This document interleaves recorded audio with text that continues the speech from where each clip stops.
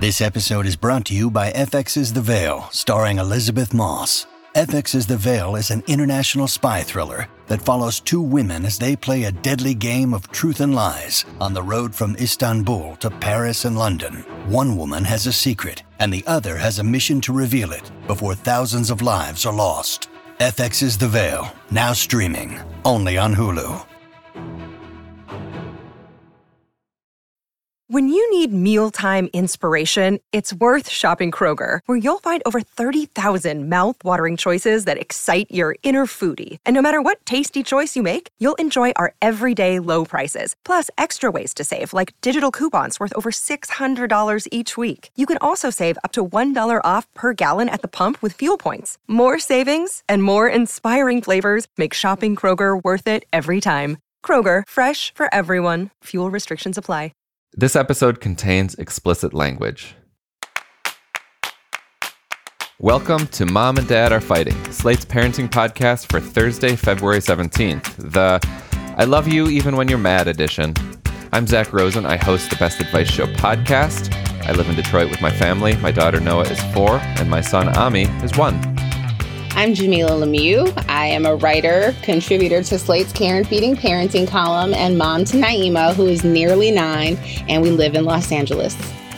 I'm Elizabeth Newcamp. I write the homeschool and family travel blog Dutch Goose. I'm the mom to 3 littles, Henry, who's 9, Oliver, who's 7, and Teddy, who's 5. We live in Colorado Springs, Colorado. On today's show, we are tackling a rather interesting question about navigating unwanted attention. Our letter writer's little kid doesn't love the attention she's getting for looking different than other kids in her area. What should they do? Then we welcome Deborah Farmer-Criss, a child development expert, NPR contributor, and PBS Kids columnist, to teach us how to help our kids and ourselves understand that all emotions are okay. And on Slate Plus, we'll be discussing a fascinating piece by science journalist Melinda Wenner-Moyer. She talked to grown-ups looking back on their experiences with child therapy. But before we get into all that goodness, we received a very personal and informative listener letter following the episode a few weeks back about the impending death of a grandmother. Hi, y'all. My husband died by suicide in 2018 when my daughters were ages 4 and 2. I came to learn that there are tons of resources available to help kids learn about death and process their grief. Since he died, I've become a mom who speaks openly about death with my kids. I'm also open with this part of our lives with new families we meet. Of course, this is a great tragedy, but this experience has given all of us a new level of empathy for others, and it's important to try to give your kids these skills so they can learn to process death as they grow and develop. Thanks for taking the time to make conversations about death a normal, not terrifying part of parenting. Character break. The letter writer provided a bunch of wonderful non-religious resources, which are in the show notes. So we're going to list all those resources in our show notes. This is really a helpful letter. Thank you so much. You can always write to us at momanddad@slate.com. I just am so blown away by the resources our listeners share from their own personal experience. The best advice comes from someone who's gone through this. So I just am really moved by this and agree that, making conversations about death less terrifying could be super important, particularly if you're in a conversation with someone who's had that so present in their life, the death of a father, and they're talking about it, making sure that your children are also receptive and empathetic to what that means. Yeah, totally. Okay, let's move on to some parenting stories from our week. Jamila, what do you got? I have a triumph for once. It's not a huge one, but I'm taking it. Monday was Valentine's Day, and Naima had asked me a few weeks ago if we could spend Valentine's Day together, which worked out because it was the day that she was scheduled to be with me anyway, and I'm single, so womp womp. We were going to be together anyway, girl. But I was like, cool. And so I didn't do anything over the top. I just bought some of our favorite candy, See's Candy, which is really good. If you've ever been to California or had some, it's like this really great candy shop. And the lines are always kind of crazy, especially around the holidays. And so I went a few weeks in advance and I bought us a box of candy for us to eat. What kind of candy? It's like by the pound. So like I picked out our favorite. I don't know. What do you call these? These are chocolates. I'm like, I don't know what you call them. But like with fun stuff in the middle, right? Like flavored and fun stuff in the middle and stuff. Yeah. Fun stuff in the middle. I like the toffees. She likes stuff with raspberry or like cream. So I bought us a nice assorted box of chocolates, and I got cards for her and for my mother. And I sent my mom some chocolate and a card. And I'm proud of myself because I usually I don't know. Like I pull it together for Christmas and Halloween, but the other holidays just kind of, I'm just not really the person, you know? And so I did a holiday. So I'm proud of myself. Naima had a nice time. She enjoyed her candy. One of my girlfriends was in town. We got a chance to go see her and went to the park for a little bit. It was a very nice Valentine's Day. That sounds lovely. It was really nice. Very nice. And I want to eat some candy. Yeah. It's the best. Right C's now, candy. C's is chocolate. really Like good. SEE? Yeah, SEE. Yep. It's so and good. they have Okay. cute little shops. I miss that from my California days. Elizabeth, have you lived in every state in this country? I feel like every episode you're like, oh yeah, when I lived in the exact place you're talking Life of about. a military spouse, guys. Yeah, we've lived a lot of places. Yeah. What have you got, Elizabeth? So I'm also taking a triumph that is completely my children's triumph, and I'm just claiming it as my own. We had a little family retreat this weekend. It's something that the military base puts on to really like get families out there spending like no technology family time together. They do it at a little local retreat center. There was snow tubing. There was like an activity where there were just thousands of finger rockets that we shot at each other behind tables, like just us. It was great.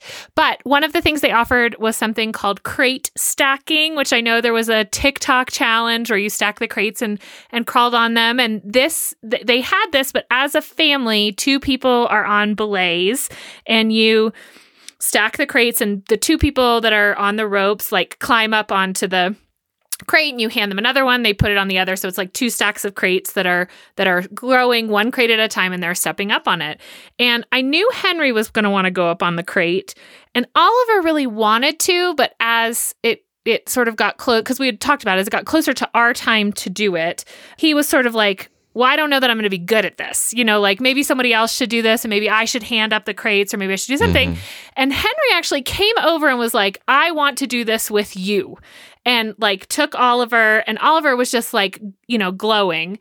And then they got up there and Henry really never yelled at him. I mean, listen, Oliver did nothing but stand on the crate. Henry would catch the crate, put the crate down, step on it, and then hold Oliver as he climbed up onto the next crate. And they got like 15, I think, crates up. So very tall, to the point at which Jeff is like tossing the crate and Henry has to catch it and then put it down and step up.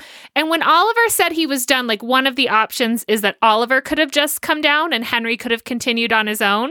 And Henry was just like, this is a family activity. If he's ready to be done, I'm ready to be done too. And so they jumped kind of off together and got to knock down their big crate tower. And it just, sometimes in this house, it feels so much like Oliver can be an outsider. He is definitely the most introverted of all of us. He's a little bit quieter, a little bit scareder of things.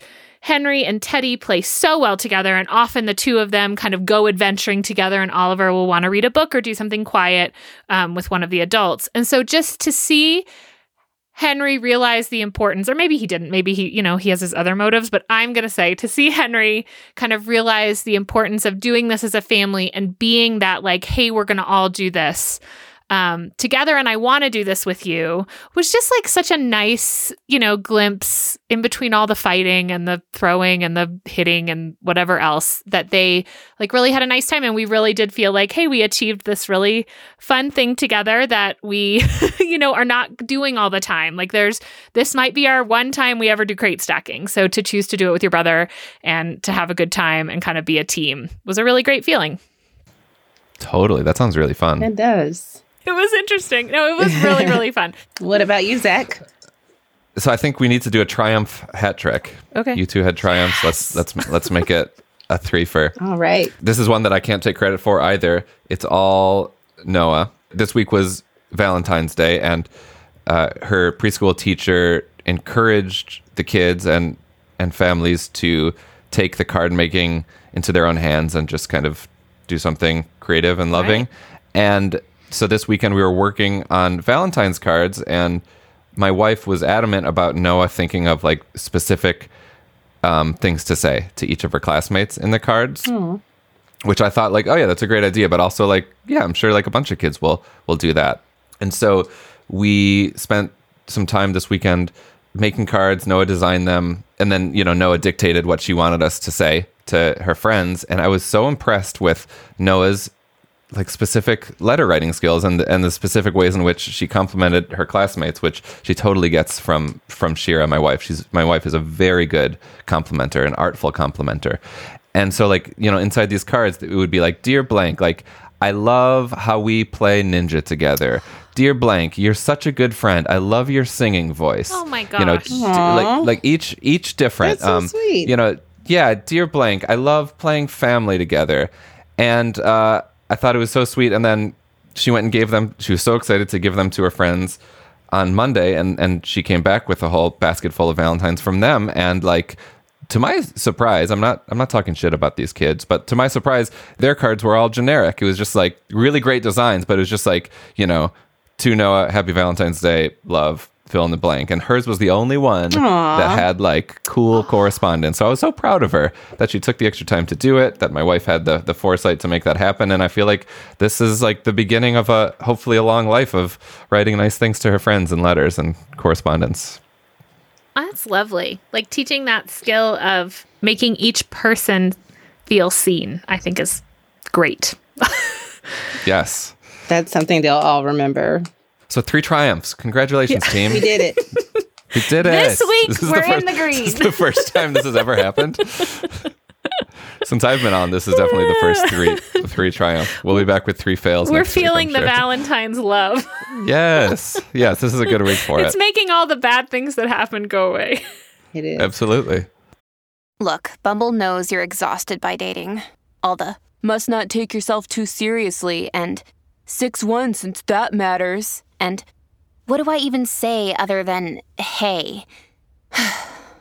Well, that's why they're introducing an all-new Bumble with exciting features to make compatibility easier, starting the chat better, and dating safer. They've changed, so you don't have to. Download the new Bumble now. This podcast is sponsored by Skylight Calendar.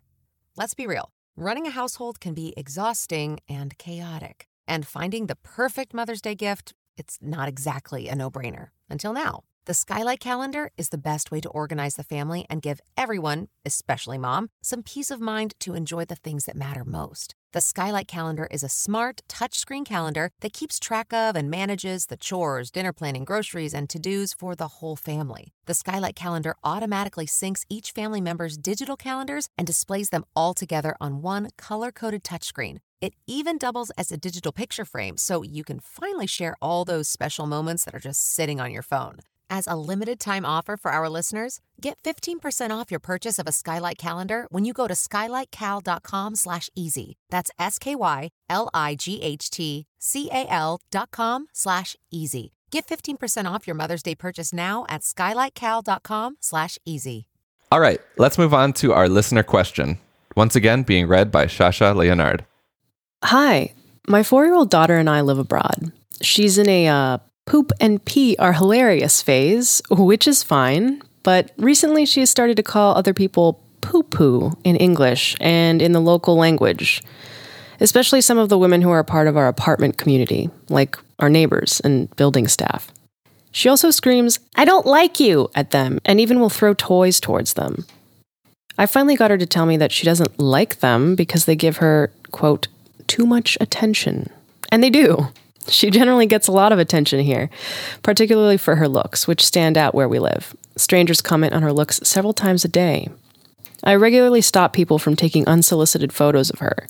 I'm tough when fending off the amateur paparazzi, but it's more complicated with the people in our community. They are not taking photos. They're genuinely caring and nice, but they can still give my daughter a lot of unwanted attention. So, I'm super confused. I don't want my daughter getting so much attention for her appearance, and she clearly doesn't like it. I don't like that she's being exoticized for a particular kind of whiteness that stands out where we live. I'm uncomfortable with her being rude to people in our community, especially in a culture with a high emphasis on respect for elders. And I'm wary of my own tendency towards nice girl confrontation avoidance and want to help my daughter learn to stand up for herself. What's the route towards both appropriate behavior and self-advocacy? What should I actually be trying to teach her in these moments? Thanks. Interculturally adrift. I don't have anything to add except for, like, this happened to us when we were living abroad, and I can totally emphasize, Oliver has very blonde hair, but when he was little and we were living in the Netherlands, it was like white hair. And he had this very chubby, round face, and not so much with the Dutch, but with many other cultures that would be visiting. We lived in a tourist town. People would approach him because of his white hair, take pictures of him, like putting the camera in the stroller, in the bike to take pictures of him, like very close to his face. I don't know that I ever really figured out how to handle it because the one other family that we knew that had a similarly, so I'll say like hair color, because I think that's what it was like the hair color. Because it didn't happen to our other kids. We just sort of chalked it up to like expat life. And so I took to like a lot of hats that covered his hair if I knew we were going to be somewhere, and basically just hiding from it. He did also, because he's very introverted and sensitive to a lot of people, he exhibited kind of similar behavior in terms of like pushing people away or throwing things. And I did try to correct that to say, like, we need to say no thank you, or we can remove ourselves, or we can hide, we can put a blanket over, but we're not going to like do harm to other people. What I walked away with, though, was this understanding of, as a traveler, when I've been other places and seeing people react like that to how local people dress or how local people look, and kind of just tried to empathize with the like, I've had this happen and it's very unpleasant. So if I can correct other people that I'm around when they go to try to do that, like maybe we can spread, like affect change that way, is stepping out to correct people from our own culture who are doing these things, trying, asking to touch hair or clothing or other things of someone that looks differently. I never really, though, came up with a good way to deal with it. And I think the complicating thing here also is that there are some people that are part of her social group, that she's seeing daily, that it needs to be addressed with, which was not the situation I had. Mine was definitely like random people who would come in from different places. But I don't know. Do you guys have anything better than that? I have a little bit of experience from my own childhood with being exotified for being light complexioned with curly hair. And so people wanting to touch my hair or just kind of being a little bit too effusive with praise in ways that, it didn't take me long to wonder, do you say these things to other little Black girls? And for me to develop some, unpleasant feelings about the attention I got for my hair and connecting it to, it's because I'm light, I'm not the cutest kid around, I'm just the lightest kid. Knowing that because my hair was thought of as quote unquote good hair in certain parts of the community, that it represented something painful, perhaps, to girls who did not have the same kind of hair, right? And I didn't feel that I'd done anything special or that I looked special. And so I really, really, really was uncomfortable with the attention. And it's like kind of resulted in me having some hangups and stuff around the way I look in my hair to this day. With that in mind, not to take her discomfort too lightly because it's real. Mm-hmm. She's quite young, but I do think she's old enough for you to start talking about the reasons why she's getting this attention. Mm-hmm. That there are a lot of different types of beauty in the world and everyone is beautiful. But unfortunately, there are people that think that a certain kind of beauty is the best kind of beauty. And so when they act that way, they're acting as if these other types of beautiful are not as good. And we know that that's not true. And then you can have brown hair, you can have dark hair, you can have light hair, you can have dark skin, you can have light skin, that everyone is pretty. And so 2 things are true that your daughter's going to need to understand: that she is beautiful, that she does receive attention that's unnecessary. That she should think of herself as beautiful, but she should not feel entitled or necessarily worthy of this kind of praise, that she hasn't done anything wrong, but that it's over the top. And that she should also be able to forgive those people for fawning over her in a way that makes her feel uncomfortable while having some boundaries up. So what that means is that you might not like hearing, oh, you're so pretty, you're just the prettiest little girl from random strangers. It's okay to not like that. You can be gracious and say, thank you so much. I like your shirt, or I think you're very pretty too. I always returned compliment, no matter, I would always find something to compliment when I was a kid, when people would compliment my hair. And so, having something nice to say back, and also her understanding that that's as far as the encounter should go, that no one should touch you, no one should take your picture, you don't have to continue engaging with people. You can be polite, but you have the right to keep it pushing, and so you all can model what those exchanges look like. There's a level of respect that you want your children to have for their elders, right? And so that's not to say that elders are infallible and that it's okay for them to make you feel uncomfortable, but being able to separate, well, this person said something nice and maybe I didn't want to hear it, but it was a nice comment, so I'm not going to take it to, and be upset about this or feel uncomfortable, versus, this person reached out to try and touch me or snuck a picture. I think that she's going to have to develop a threshold for some level of this kind of engagement, that this is going to continue to happen to you throughout your life, perhaps more here than in other places. And so you'll have to learn that, delicate balance between being gracious and saying thank you and being polite, but also not making yourself available endlessly to strangers just because they think you're pretty. That's really good. I was somewhat puzzled by this question. I think it's so complex, and I enlisted my wife and also my friend Maureen, who always give great advice, and I asked them what they thought. And one thing that my friend said, which I thought was really smart and something that I hadn't thought of, is just this notion that young girls especially are taught to spare everyone else's feelings, even if they're the ones being made to feel uncomfortable. And, for you, the fact, letter writer, that you are calling this out and you are, you're turning the paparazzi away, that form of advocacy is so huge, and that you're aware of this is profoundly important already. So that's amazing. And just to call that out even more, it's not your job to make other people feel comfortable, especially if they're making you feel uncomfortable. So that's great that you are teaching your kid how to advocate for themselves. And, like Elizabeth and Jamila, you're saying, just advocate for yourself without calling people poo-poo. That's learnable. It seems like a really tangible pivot that your 4-year-old can make, and that they, should be able to, or soon will, understand. So you're doing great, parent. It sounds like you're living in a really interesting place. I'm curious where you are. But that's not the point here. But yeah, you can't control what other people do, but you can control yourself. But that certainly doesn't mean that you can't call BS out. I was wondering if there was a way to bring the close neighbors, because that seems to me like its own problem. These people that she's living with and seemingly having some kind of relationship with, right? They're in her building, or neighbors that she sees regularly. If there's some way to bring them into the solution, because if it's in fact what's happening is more on the cultural side, and especially maybe if they're parents, I just feel like it's something that you could turn to someone. Some of these were things that when I lived abroad, I would turn to locals to sort of ask, hey, we're having this problem.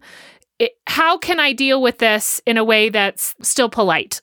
And so turning to the people, even though they're part of the problem, to say hey, my daughter is getting really uncomfortable with all the attention she's getting here. How would that normally be handled? Is this the type of culture where I should be saying something? It would be completely normal for me to upfront say, stop, or is it more these are words I can use? Is it a more polite handling?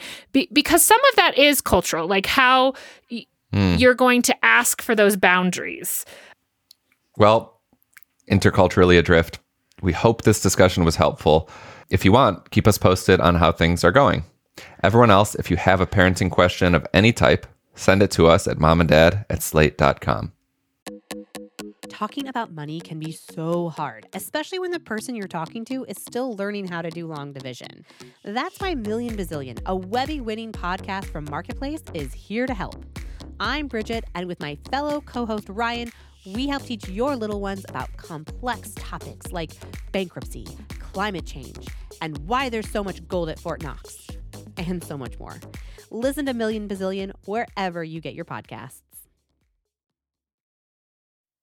All over the country, we need to improve reading in Wisconsin. Schools are changing the way they teach reading. I'm calling for a renewed focus on literacy. We have gotten this wrong in New York and all across the nation.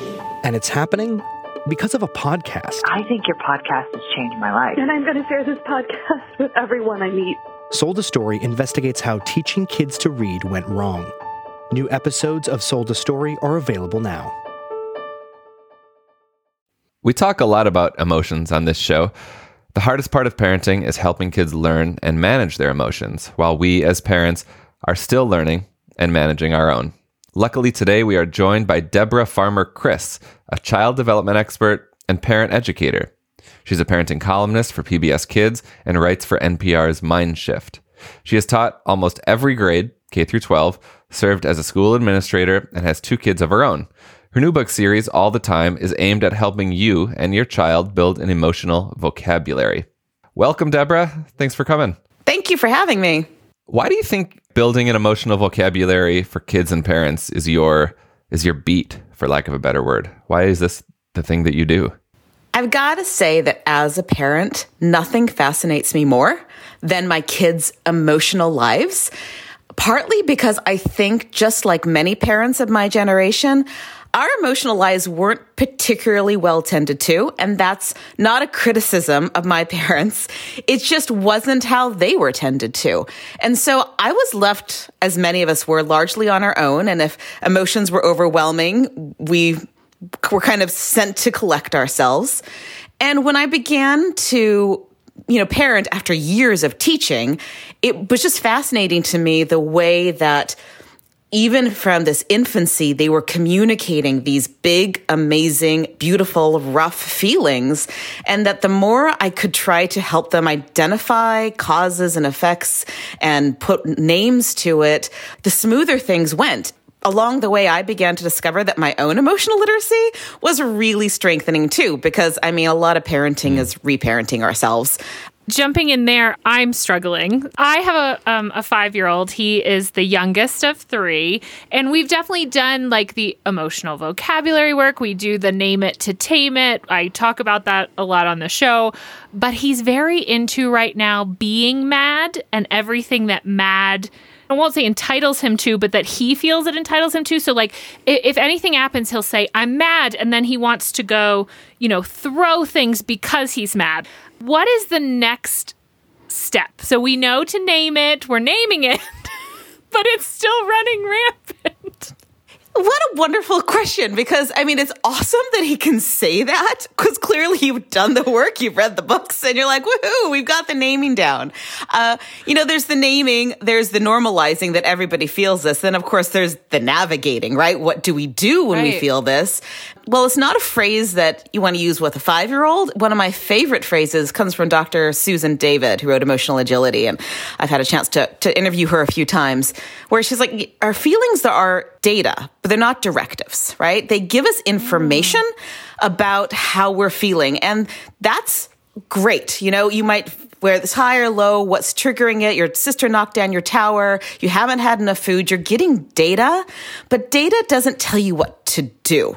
And that's where actually the limits can come great. Say, I hear that you're mad, so you can do this or this, but you can't do this. And so what's in the realm of acceptable for kindness and decency in the house, once they have this vocabulary, this is like the great chance to do, and I'm sure you do it, more that inductive discipline where you're linking their behavior to somebody else's feelings, right? So he's owning his own feelings. That's fantastic. does he see how his actions based on those feelings are helping somebody else feel? Yeah. So it's, it's not just stop hitting. It's when you hit, your older brother gets really angry at you and it makes them want to do something too. Have you noticed that? So it's kind of like getting out of that first sphere and into the second sphere of when you do this, these are some of the consequences that are very natural with feelings of people around you. And that's true for the positive too, right? Like, wow, when you unloaded the dishwasher and I didn't ask you and I was having a tough morning, that made all the difference. Thank you. That was super kind. And so, kids who feel out of control, and they do a lot because their lives are so micromanaged, emotions are one of those places where it's like they're in control again. Like the emotions are mine. Yeah. And so that's real. Especially, I'm the youngest. I feel it. Youngest are like, I've got to make my space in the world. People need to know I'm here. So I have a soon-to-be 9-year-old who has a great emotional vocabulary. What we're struggling with, and I'd love some guidance, support, prayers, anything, is when you recognize that you have these big emotions, maybe deciding when something is worth having a big emotional reaction or big feelings, so it's the small disappointment, the small slight, the little, the toy from the birthday party that broke, the inability to go get ice cream, something that is not catastrophic, that causes these big feelings that she can name. So she's legitimately feeling pain. She's feeling, sadness or anger or disappointment, but I also want her to be able to not feel those big feelings. Does that make sense? Like for her to have some level of control. Not a 5-alarm fire all the time. Not always on fire. And I feel like everything's always on fire. Yeah. I was just talking to a group of seniors in high school today, just a couple hours ago, where I was talking about kind of the stress alert system in the brain and how its job is to protect us. Like stress is supposed to be your friend. So, if it's to activate that instinctive part, if you feel threatened, that response is to get you to be instinctively, on the go. But not everything is a 5-alarm fire, right? So that's where like your prefrontal cortex is supposed to come in and say, that's just the popcorn burning. It's not really a fire. It's just, the smell in the kitchen. And so we can take this one down a little bit. So part of it is not like tampering the feeling itself, but working on moving through that feeling maybe a little bit faster when it's not a 5-alarm fire. And so this is where, and this is helpful when she's not in the middle of it, but, practicing some of those breathing exercises. My daughter loves the apps, right? That, because she controls it. It's not mom telling her to breathe. It's Headspace or Calm or, there's her Zenimal telling her to deep breathe. But it's kind of like, what are the strategies to move through that emotion? Because if you want a great visual for her, like, have you ever shown her a glitter jar? We've made glitter jars before, yeah. Yeah, and it's kind of like when they're really upset, like their prefrontal cortex isn't online. It's like it's gone offline briefly, and when the glitter settles, then it can, you can't really reason with the 9-year-old upset or the 2-year-old having a tantrum in Target. That's not the time to be like, this isn't the reason to be upset. But if they can learn to move through it a little bit faster, and that's a great follow-up conversation. Like, you lost an hour of just super upsetness there. Let's talk about that. And, did that feel good? Okay. No, that didn't feel good. So next time this happens, what's one thing you can try? Let's just experiment. Like, what's one thing you can try next time you feel like the fire alarm's going off in the brain? Just to pull it back out to macro a bit from our own kids, Deborah. Yeah. As someone who's a big public media person, as you are working with NPR and PBS, I'm like a huge Fred Rogers devotee. He's my mentor. My 4th book is dedicated to him. Amazing. So did you actually know him? No, I do a lot with the Daniel Tiger piece. And when I was a kid, I grew up with him, and like he made all the difference. And now, like as a parent educator, I just use his wisdom all the time. Yeah, totally. He and I share a birthday. Humble brag. That's special. I feel like we tend to, and I'm part of this too, we tend to really just hold him up in a place with kind of no one else, like maybe Gandhi or something. Like he is so glorified. Do you think there's something that he missed or something that we've learned as parents or as a society since his work ended that perhaps was missing from his amazing body of work? Oh, that is such a great question. I think the reason we hold him up is that we instinctively, those of us who grew up with him, watching him, we remembered how he made us feel. We remembered that we felt that sense of he sees me as a person, that kids have their own dignity and they're not just adults in training.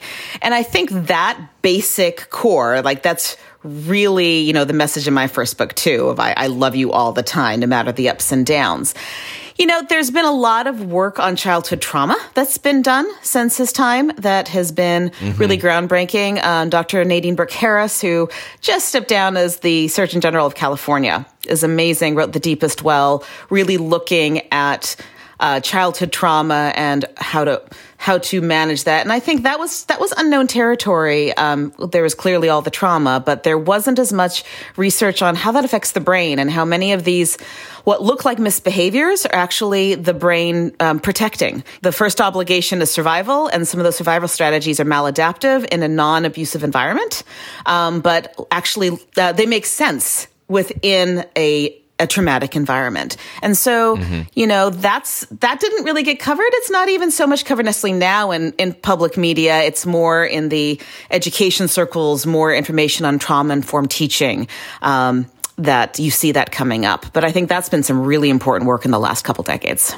You were talking about the first book in your 4-book series, I Love You All the Time. And one of the things I love about it is that it does walk you through kind of your typical day with your kid. Like, I love you when you do this great thing. I love you when this bad thing either happens because life has had it happen or because you did something, and then how we kind of fix it together. What made this book stand out to me is that at the back of the book, you have this sort of letter to caregivers with follow-up steps. Like, here are some other things you can do other than just reading this book, which is a wonderful, like, invitation that you are, in fact, this safe space. And for me, just reading it to the kids has made me more aware of telling them I love you in these hard moments, you know, like when we're rushing out the door, saying like, hey, I love you, even though this morning has just fallen apart, you know, like I still love this. I would rather be falling apart with you guys than, you know, anyone else. But why do you think this piece in the back to parents is so important?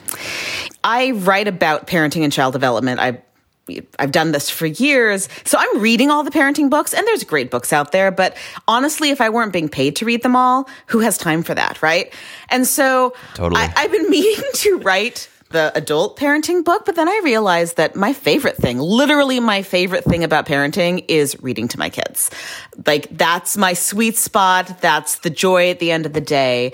And I thought, you know, what if I could just reach more parents by writing a book they could read to their kids? And then if at the end I could just build on it a little bit, I wondered if my reach could actually be greater than if I wrote down brilliant or non-brilliant thoughts in a book that, you know, sat on a shelf.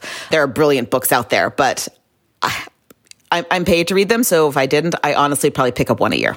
Right. We spend so much time trying to address how our children process their emotions. And at times, you know, when we're not at our best, we're policing their emotions. Is there something that we as adults can learn from our children in terms of how they express themselves emotionally? Oh, yeah. I mean, I think that sometimes when they're figuring out their emotions, it's all over their body. Right? And that's really uncomfortable for us sometimes when you see like a 4-year-old or a 5-year-old and they're wearing it. And I've found that when I get curious, when I can tamper my own instinct to respond in kind, and really try to get curious about, okay, what could have, you know, what's going on here? Is it just hunger? Is it something else? But I had this like amazing experience with my son right at the beginning of the pandemic. And it was June of that year, 2020. And he had found this caterpillar outside and brought it in and found some nice leaves. And then the next morning, my daughter noticed that it had died.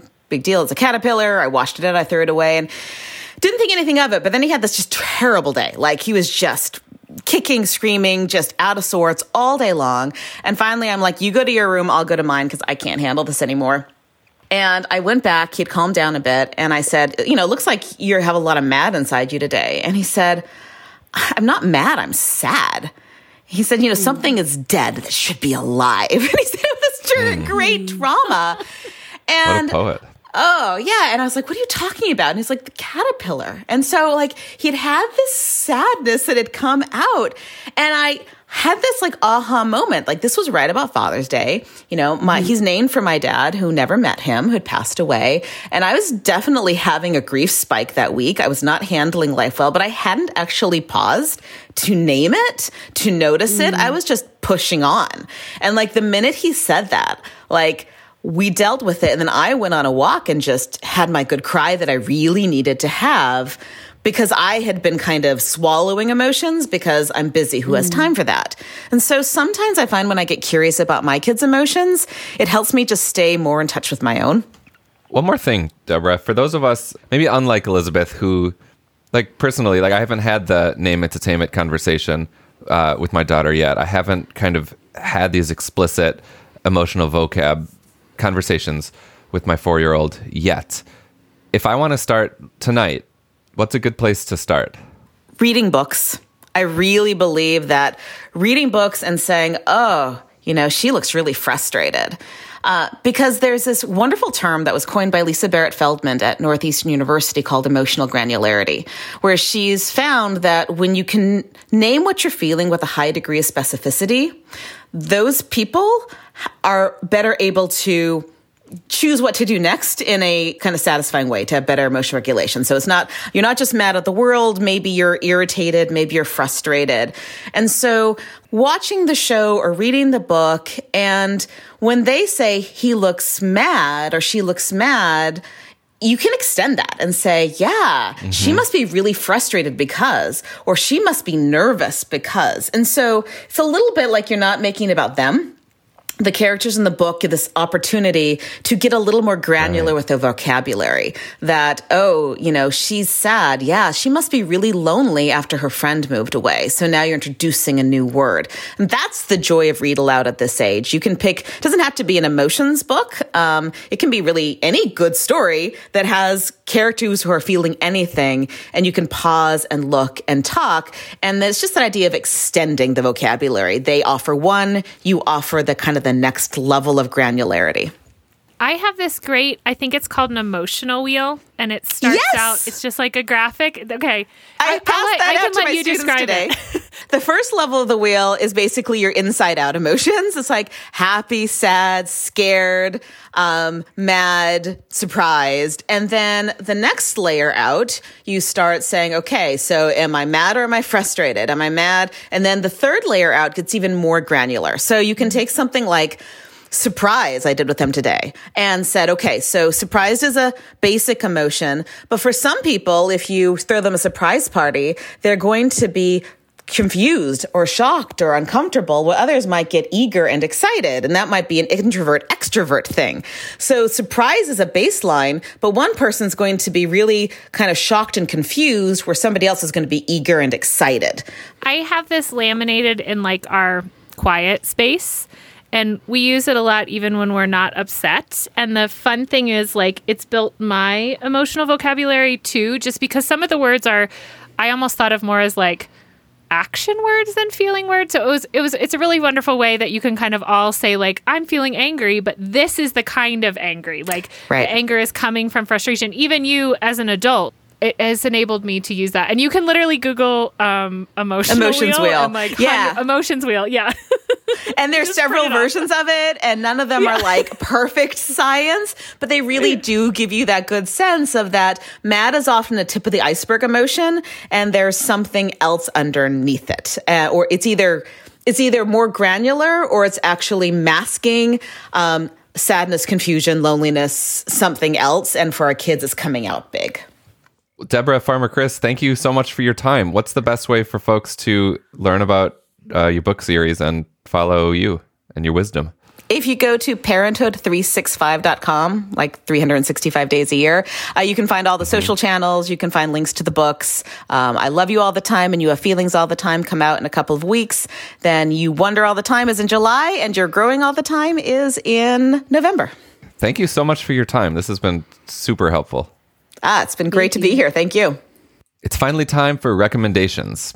Elizabeth, what are you recommending this week? So I am recommending a computer program. It's not exactly an app. It can be played on a tablet, but called Night Zookeeper, and it is for writing. And it's a subscription, and it's gamified writing. But what I love about it is that your kids are going to receive feedback from real tutors on these stories that they're writing, kind of encouraging them to delve deeper into them. And then they use some of these stories to publish these books, which my kids are really excited about, like getting to read other kids' stories. And of course, you can consent to your kids' writing being included or not included. All of that is available. But I sometimes look to outsource some of these things, like how can we get some more writing practice without me necessarily being a full-fledged participant in it. And this is something that we have really enjoyed.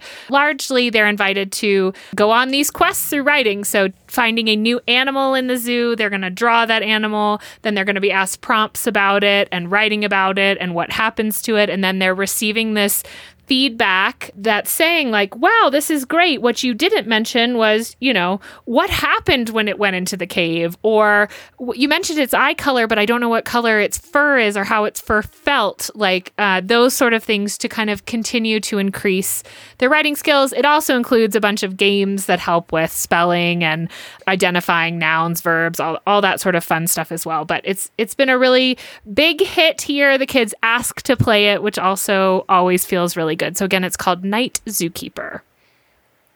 You should host a parenting podcast. You have so many good recommendations really for stuff. This is amazing. There's a lot of hours to fill. I love the idea of publishing the work. Like that's such a great incentive, I would think, for a lot of kids that it's going to end up published.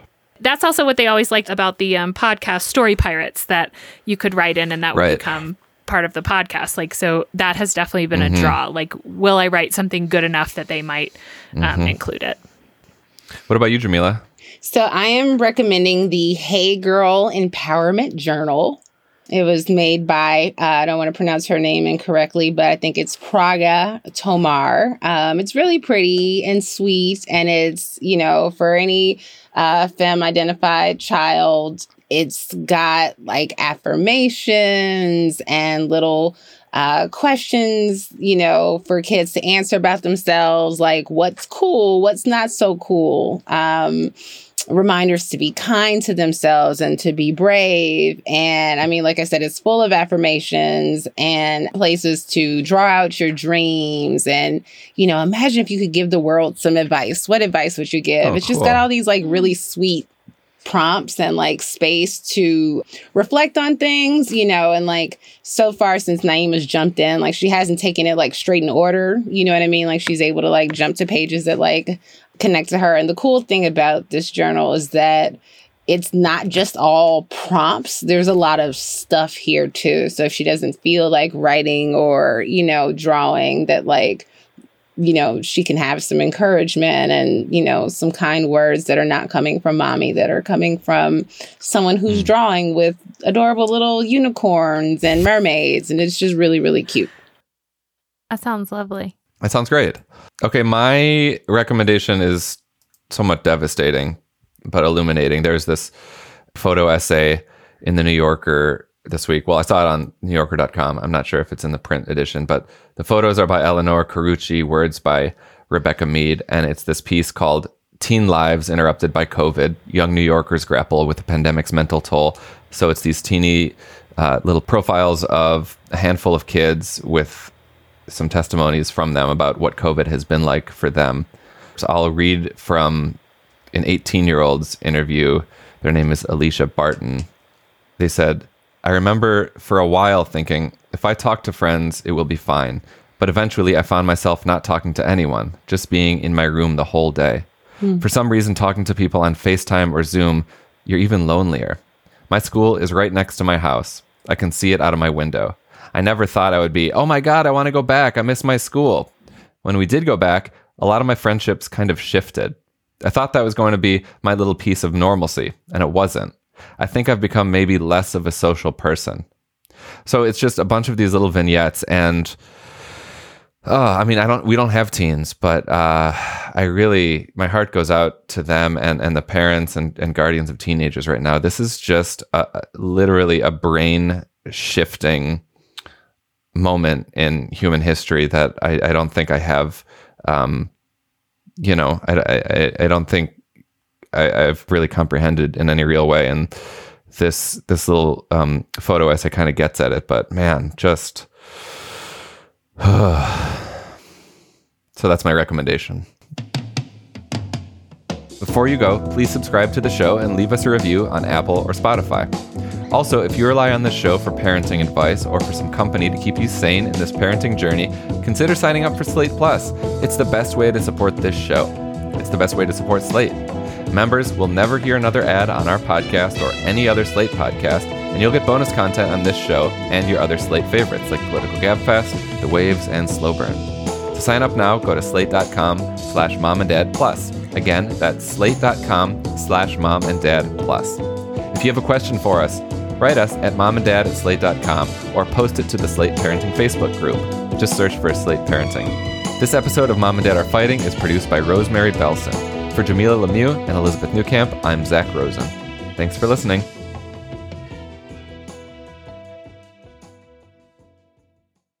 Lucky Land Casino, asking people, what's the weirdest place you've gotten lucky? Lucky? In line at the deli, I guess? Aha, in my dentist's office.